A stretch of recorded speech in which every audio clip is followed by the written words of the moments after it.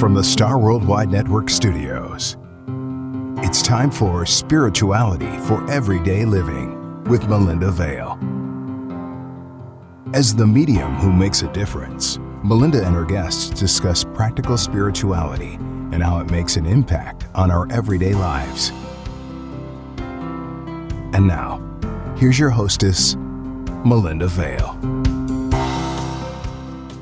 Welcome to Spirituality for Everyday Living. Are you a multi-species family? I'm a multi-species family, and I'm so honored to have a special guest with us today, Victoria Ivankic from the Arizona Humane Society. Welcome, Victoria. Thank you. Thank you for having me. Yes, and I also have my husband, Bill, because any chance that he can talk about dogs, he talks about dogs. I'm right here. Yeah, we have 5 dogs, Victoria, and we've rescued most of them.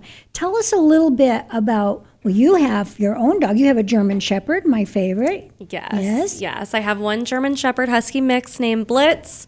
He is 5 years old, love of my life, soulmate, heart dog, all of Does all he the talk? above. The Huskies talk. Oh, yes. Gosh, he does. Yeah. He definitely has the best pieces of both breeds and the worst pieces, but very vocal and has the Husky howl, whatever you call it. The Husky talk. You know, Yeah. I think how you feel about animals defines who you are as a spiritual person. And one of the things that we have a Husky mix, a Husky boxer mix. He looks like a boxer with green eyes. Oh, fun. But he is always whoa, whoa, whoa, whoa, whoa, whoa, whoa, talking away, right? Yes. And that's one of the things that Bill and I had in common when we got together was the fact that we had a love of dogs. And we are newly married. What is it, 5 years, Bill? 6 years. 6 years. Oh, goodness. You know, I'm like the man in the house. And he brought 2 and I had 2. And then eventually we added another. And we love to rescue dogs. And we judge how people are by how our dogs react to them. Do you find that when you're dealing with people and dogs at the Humane Society, that people and dogs are specifically drawn to each other, like they just kind of immediately make that love at first sight, that eye contact? Or what do you see when that happens? A little bit of both. There's plenty of stories where people feel that they have that immediate connection. With adult dogs, especially adult animals, it's so great to see when people have that quick connection with a pet that may not have given their best paw forward. But then there's other cases where it takes a little bit of work to really kind of crack that nut and get to know each other a little bit more. And then you see the most beautiful relationships from that. Mm-hmm. It's funny you say that. This is terrible timing, of course, when you say we judge people by how our dogs react to them. My dad is staying with me right now, and my dog just will not come around to him. He's doing everything right. He's taking him for walks. He's bringing him to get puppuccinos at Starbucks, and it's just not clicking. And I so badly want to just shake him and say, listen, it's okay. It's my dad. He's a nice guy. It's so interesting. Well, sometimes dogs get jealous too, and maybe the dog is a little bit jealous of dad being there, For sure. I mean, absolutely. I've seen the dogs get jealous for sure, so they'll warm up to each other. Yeah. But have you ever had, a dog like have a visceral dislike for somebody right away? I mean, that tells you something right on the spot, I think.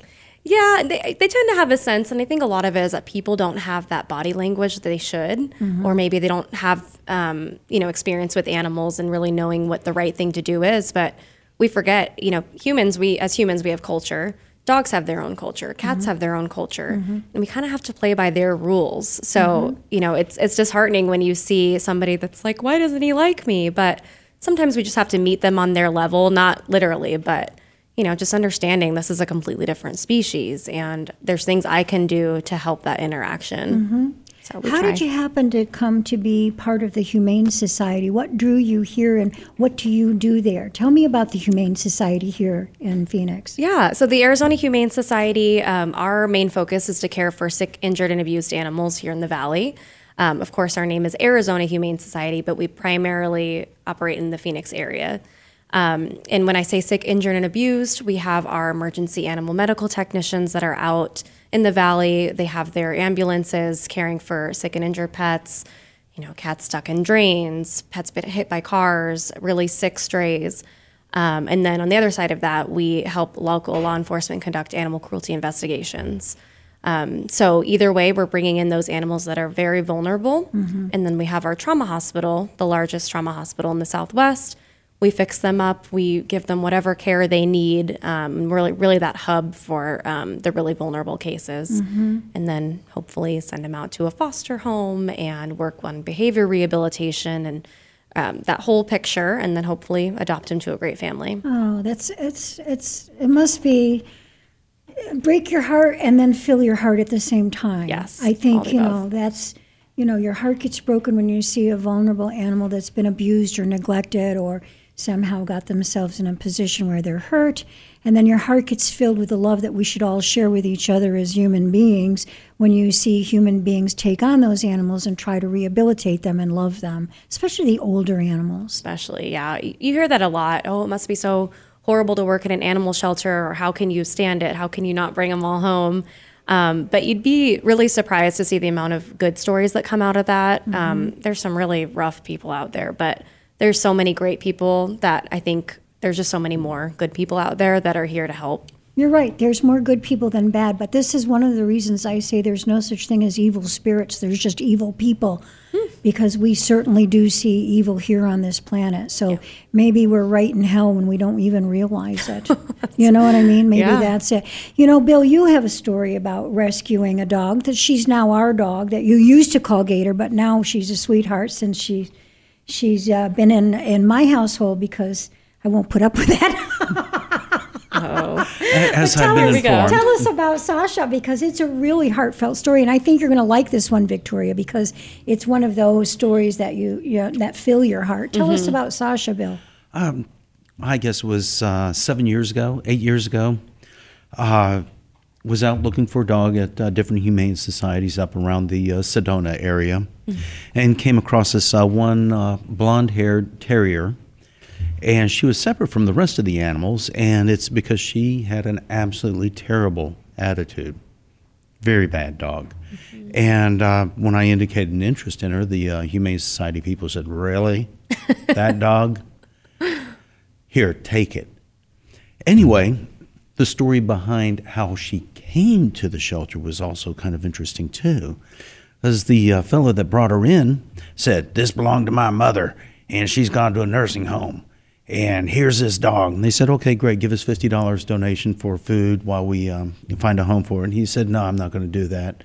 And they chased him out in the parking lot, took the dog from him, and said, "Forget the $50, we're taking this dog." So she almost ended up in the desert. And then nobody wanted her because she was separate and mean. But I thought, there's something special about this dog. So I took her. And we ended up at my vet's a couple days later, and vet said, "This dog has mast cell cancer and lymphoma. She's going to die. Best thing to do is put her down." I said, "I don't want to do that." She said, "It's literally thousands and thousands and thousands of dollars to treat this animal, and then she's going to die." I said, "No, let's see if we can find a way to work through this." Vet said, "Give me a minute." She came back after about 15 minutes, sat down, talked with Sasha for a while. She wasn't interested in me at that point. She wanted to talk to the dog. And then she looked at me and said, "There's a French pharmaceutical company that has an experimental cancer drug. They'll pick up the freight on this, 100%, everything." Oh my gosh. So after 2.5 years of daily chemotherapy, she pulled through. The mast cell was small enough to be surgically removed. It was in her jaw, and the lower part of her left mandible had to be removed, and the lymphoma had gone away. So, the odds of 1 in a million of surviving, and it's because she wanted to live. She wanted to be loved. And once the cancer was gone, she felt that family vibe, and she was so happy.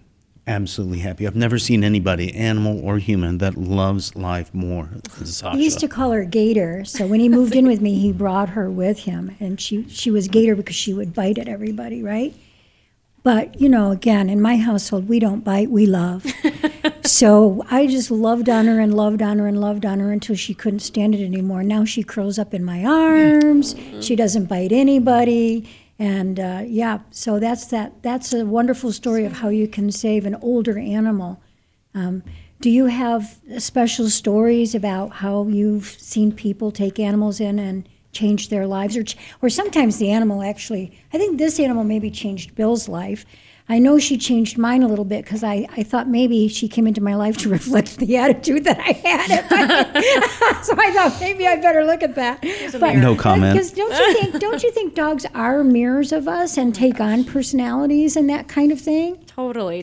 We get what we deserve in a way. So sometimes you need the lesson. You need a really compassionate animal that's going to teach you how to be more loving or, be sweeter to people. And then sometimes you need one that's going to bark in your face and remind you, don't do this to people. This is how it feels. Mm-hmm. But your story, it reminds me of a dog we had named Gus. And everybody that works at AHS volunteers is going to remember Gus.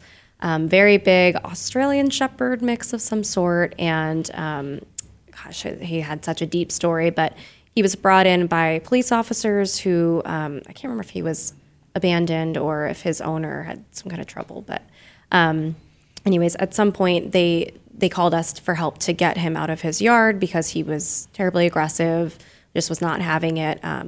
And we find out later that he's a senior. He was in some really severe pain, and he had been pepper sprayed at some point. Oh, no. So, you start to realize, like, okay, he's not just a mean guy. The poor guy was in pain. Comes to the shelter, had a horrible attitude problem. It kind of became a joke that, Gus was kind of just a jerk to everybody, and we just accepted it and loved him through it. And he had been adopted in return multiple times. And his big rule was, I want to meet you, and I want to meet you again and again and again. And over time, I'll get to love you. So this one woman came, spent time with him one day, came back a couple days later, and really took the time to get to know him.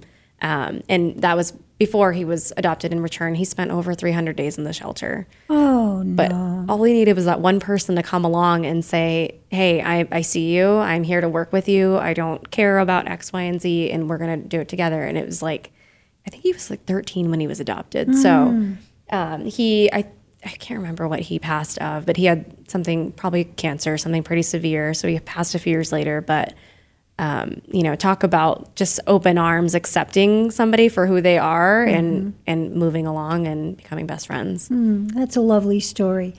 I had a Havanese. She passed when she was 17. She was my office dog. And when I would do life after life demonstrations, which means I'm in front of an audience and different people from the other side of the veil are giving messages and so on, I would say, who is John? I use names from the other side. They'll give me names or specifics about themselves.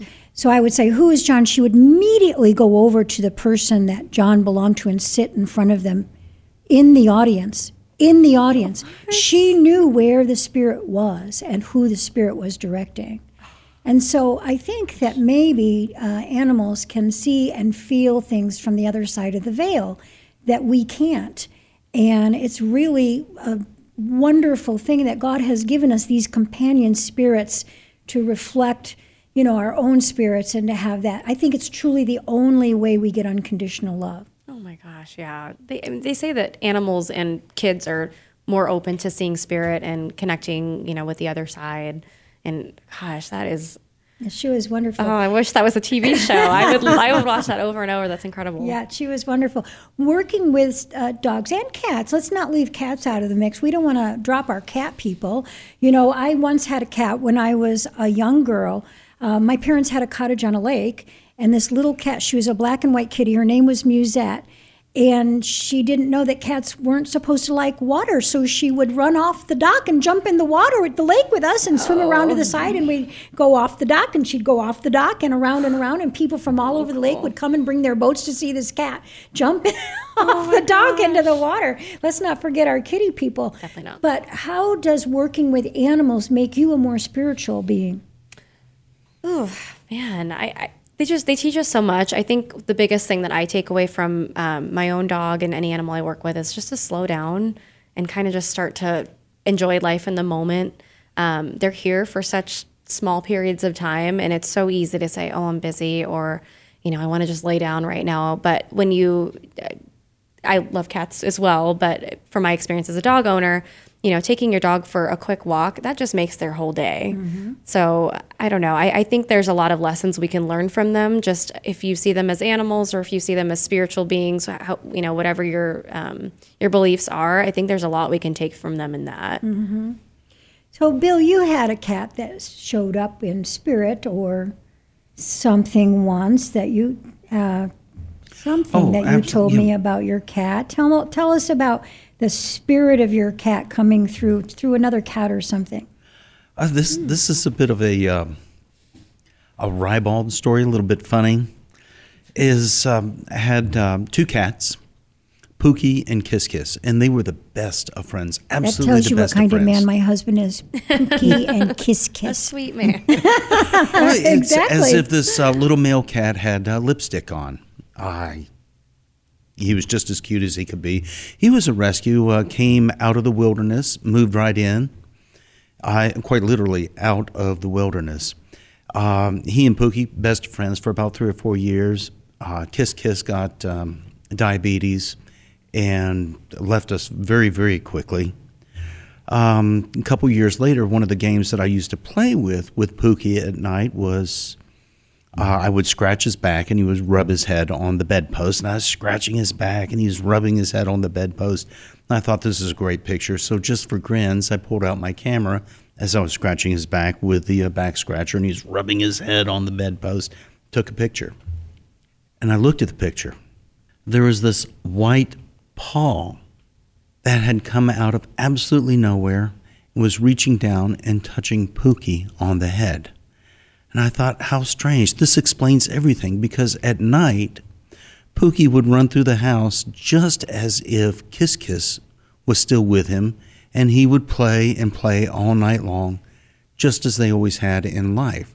So Kiss Kiss was still part of his life. And what really got me on that is that it looked like a white paw. You can't bend light, but this paw was as illuminated and lit as it could possibly be. What a wild thing. So I guess even cats go to heaven. All cats go to heaven, one might say. So talk about your trauma hospital. You have a trauma hospital, and do you have special vets that volunteer that are part of the organization, or how does that work? Yeah, our trauma hospital, as I said before, is the largest in the Southwest. It's really like the heart and soul of what we do. I believe it's about 80% of the pets that we care for are seen in that trauma hospital. And it truly operates like a normal emergency room. Sometimes you walk in and, we're doing dental work which I don't mean to discount that because it's very important work, but we're, doing kind of routine procedures. And then some days you walk in and one of our emergency animal medical technicians is quickly running in with a pet who's bleeding because of whatever accident. I'm not great with blood and things like that. So I kind of just shield my eyes a little bit, but they're just amazing at picking up whatever comes in and, dropping whatever they're doing that's not as important and running to the care of the animal. But in addition to that, we have our specialized intensive care units. So we have our bottle baby kitten. I saw that. ICU. Maternity suites and kitten nursery Yes. and bottle baby ICU. Yes, you really should come in for a tour someday. We'll talk about that later. Yeah, I love that. Our bottle baby ICU, we dropped the kitten part because we started taking in a lot of puppies as well.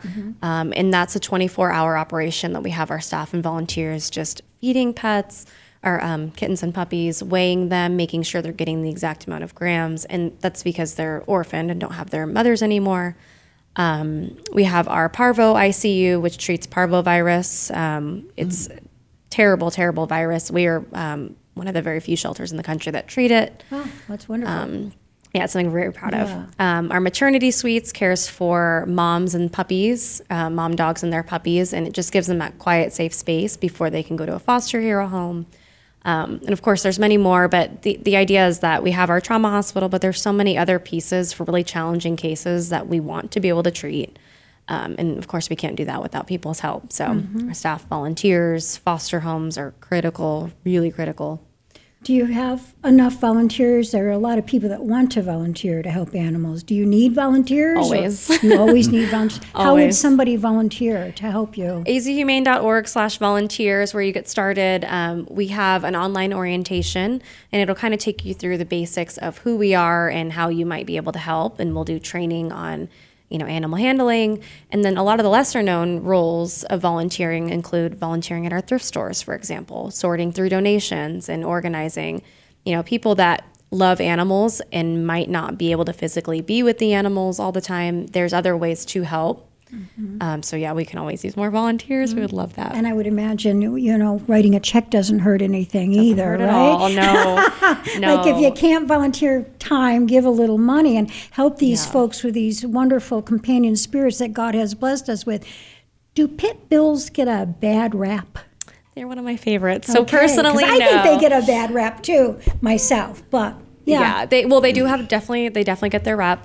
Pit bulls and chihuahuas are the most common shelter animals in our community. So I think a lot of people. And chihuahuas, pit bulls and chihuahuas. How funny is it's opposite ends of the spectrum. So opposite. But they're. I mean, we can talk about my other dog later. But I have a pit bull as well, and he is my boy. I mean, they are the most loving and sweet animals. But I think media portrays things a certain way. Of course, there are dangers with every animal. I mean, they are animals at the end of the day.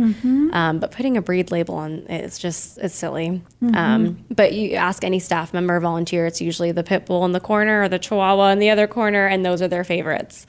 So I definitely invite you to come meet them. Well, I've had a German Shepherd, and I love German Shepherds, but when my son was a little boy, he was in the hospital, and the baby in the crib next to him had his face all ripped up from the family German Shepherd. So I think it really depends on the consciousness of the vibration of the family and the owner more than it does the breed of dog. I mean, haven't we? We've had friends with pit bulls that have been amazing. Maggie was just simply amazing. Our friend had a pit bull named Maggie that fell in love with our grandson. Oh, absolutely. And one morning, our friend Brian was out walking by his swimming pool near the waterfall. And early in the morning, Maggie noticed that there was a rattlesnake ready to strike. And she got between Brian and the rattlesnake the moment before he struck. The snake missed. But if it wasn't for Maggie getting in between, Brian would have been bit. And they live out in the middle of absolutely nowhere. In Texas, yeah, and they have deer in their yard, chickens in a chicken coop. Maggie was, a purebred pit bull, and she was just as sweet as pie. Oh, yeah. I think they do get a bad rap. But again, I don't know. Judge Judy, are you listening to me? Not all pit bulls are bad. It's there are no bad dogs, bad owners. That's a lot of the phrase. But there's so much to be said about just treating them with compassion, and also socialization when they're young is very, very important. But at the end of the day, they are animals just like we're people, and we make choices, and we have to respect their space and read their cues. And I always encourage when people want to go adopt a dog, do research the breed, because there is a piece of that is important. German Shepherds, prime example. They're bred to protect, and they're working dogs. So you want to know what you're getting into with any animal. But to your point, with being the vibrations of the people that they're with, that's huge. Can't ignore it. Well, this was the time of year, we just passed Christmas, and people were, I'm sure, got puppies and kitties and so on. Just like at Easter time, people get ducks and chickens and rabbits, and then they've made a mistake for a holiday, for Christmas or for Easter or whatnot, and the family can't handle that. And they don't know what they're doing, and it becomes too burdensome, because animals are a lot of work, everybody. And, if you're not willing to take on the responsibility of your animal in a humane way, then you're not being spiritual with your animal. Then just don't bother having one. You don't have to be a family with an animal if you're too busy. If the kids have soccer and practice and everything all day long, don't get one. But if you do have one, it's terrible to keep them in a kennel all day long, or locked up or put outside and chained up. And think about what that does to any being's consciousness. And it drives me crazy when people think, oh, I'm going to get this cute little puppy, and then they don't know what the heck to do because the family's too busy and the dog's never walked. locked up with no water and things like that. And then they end up in a shelter. Yeah, yeah. And it's a little tough because the holiday, the angle of, a lot of people say don't give pets as gifts, but we actually, as an organization, we disagree with that. We think there's a way to gift your family with, truly the best gift you're ever going to get, I believe, as a pet. I begged my parents when I was a kid for the gift of our cat. So there's a way to do that. And I think there's a perception that people adopt during the holidays and dump them the next holiday. We don't really see that where we are, thankfully. That's wonderful. But, I'm glad to hear that. Yeah, but it does come back to education, us educating a family on really what to expect when you have a pet in your home. It's not just, food, water, shelter. There's the walks. There's the love. I personally, the love piece of it's a big one for me. Can't teach that, but knowing what to expect for behaviors and how to address those things. So educating people on what to expect and knowing how much of a commitment it is, but at the same time, trusting that the adopters, the people that are coming to the shelter, hopefully have, in our experience, do have the best intentions when adopting a pet. And I guess that's to my point is, know the person you're gifting, that they can handle it, that they will take care of it well, that it will be a gift of love and not something that burdens them. Mm-hmm. And our Imperial Shih Tzu, who weighs about 6 pounds, will kick our big dog's butt all the time. Like just because she's small doesn't mean she's easier to take care of, actually. Mm-hmm. And to the Chihuahua thing, just because a dog is small doesn't necessarily mean that they're easier. Mm-hmm. Actually, our Frank, our Busky, he's the easiest one to take care of, and he's the biggest one. Yeah. So it's really interesting, the different perceptions of people and how they perceive taking care of animals and what that means. So tell me about your pitty. His name is Tatum. Just the best boy, such a cuddler. And my grandparents, I think, came from a generation where they had the media stories and the idea of pit bulls being, vicious and whatever it was. But they've completely flipped that perception. He snuggles with them. He will spoon my grandma at night. It's it's the sweetest thing. So, I would encourage everybody to approach an animal as an individual the same way that we approach people. I think, I like to believe that a lot of people have released those perceptions and, prejudice against other people, but we should be able to do the same with animals. Mm-hmm. They look a certain way, but that's not all there is. So, mm-hmm. Well, again, my husband and I have a blended family. So we have 5 children and 14 dogs in our family. I love 14. And sometimes we have more dogs at the house than we do people because they'll bring their dogs. And honestly, they all get along. My 2 little dogs, which is, again, an Imperial Shih Tzu and then a Yorkie Shih Tzu mix, they go back and forth to my daughter's pack. She has 3.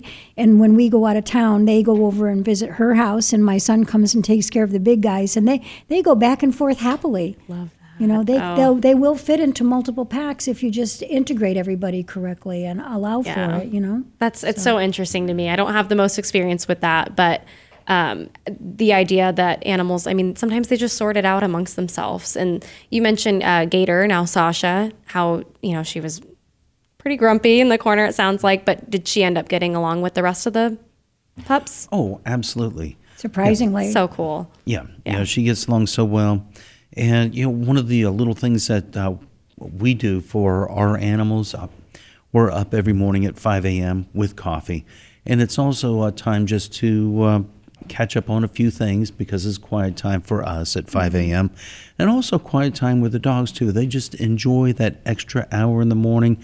And sometimes Melinda will sing with the little Shih Tzu, and then she will also talk with Frank, and they're back and forth. And she lifts her little head up and she sings with me. Bill and I don't have to be up at 5. We can get up at 6 and make work on time.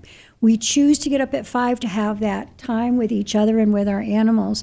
That's our time together, and then again in the evening. Oh. So they recognize it as quality time, and quality time, whether it's with humans or with animals or within your blended family of the puppies, cats, people.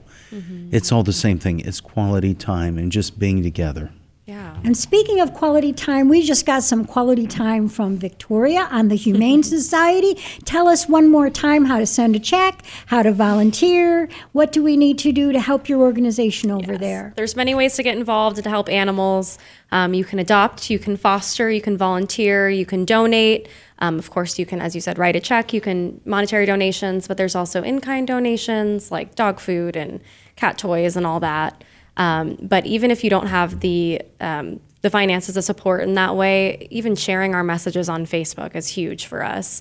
Telling a friend that you saw a story about XYZ dog who really needed it, just sharing that word and that message, and truly just being kind to the animals that's what we want. That's number one. And kind to each other. And thank you, Bill, for being part of this today. And it was so nice to meet you. You are a lovely human.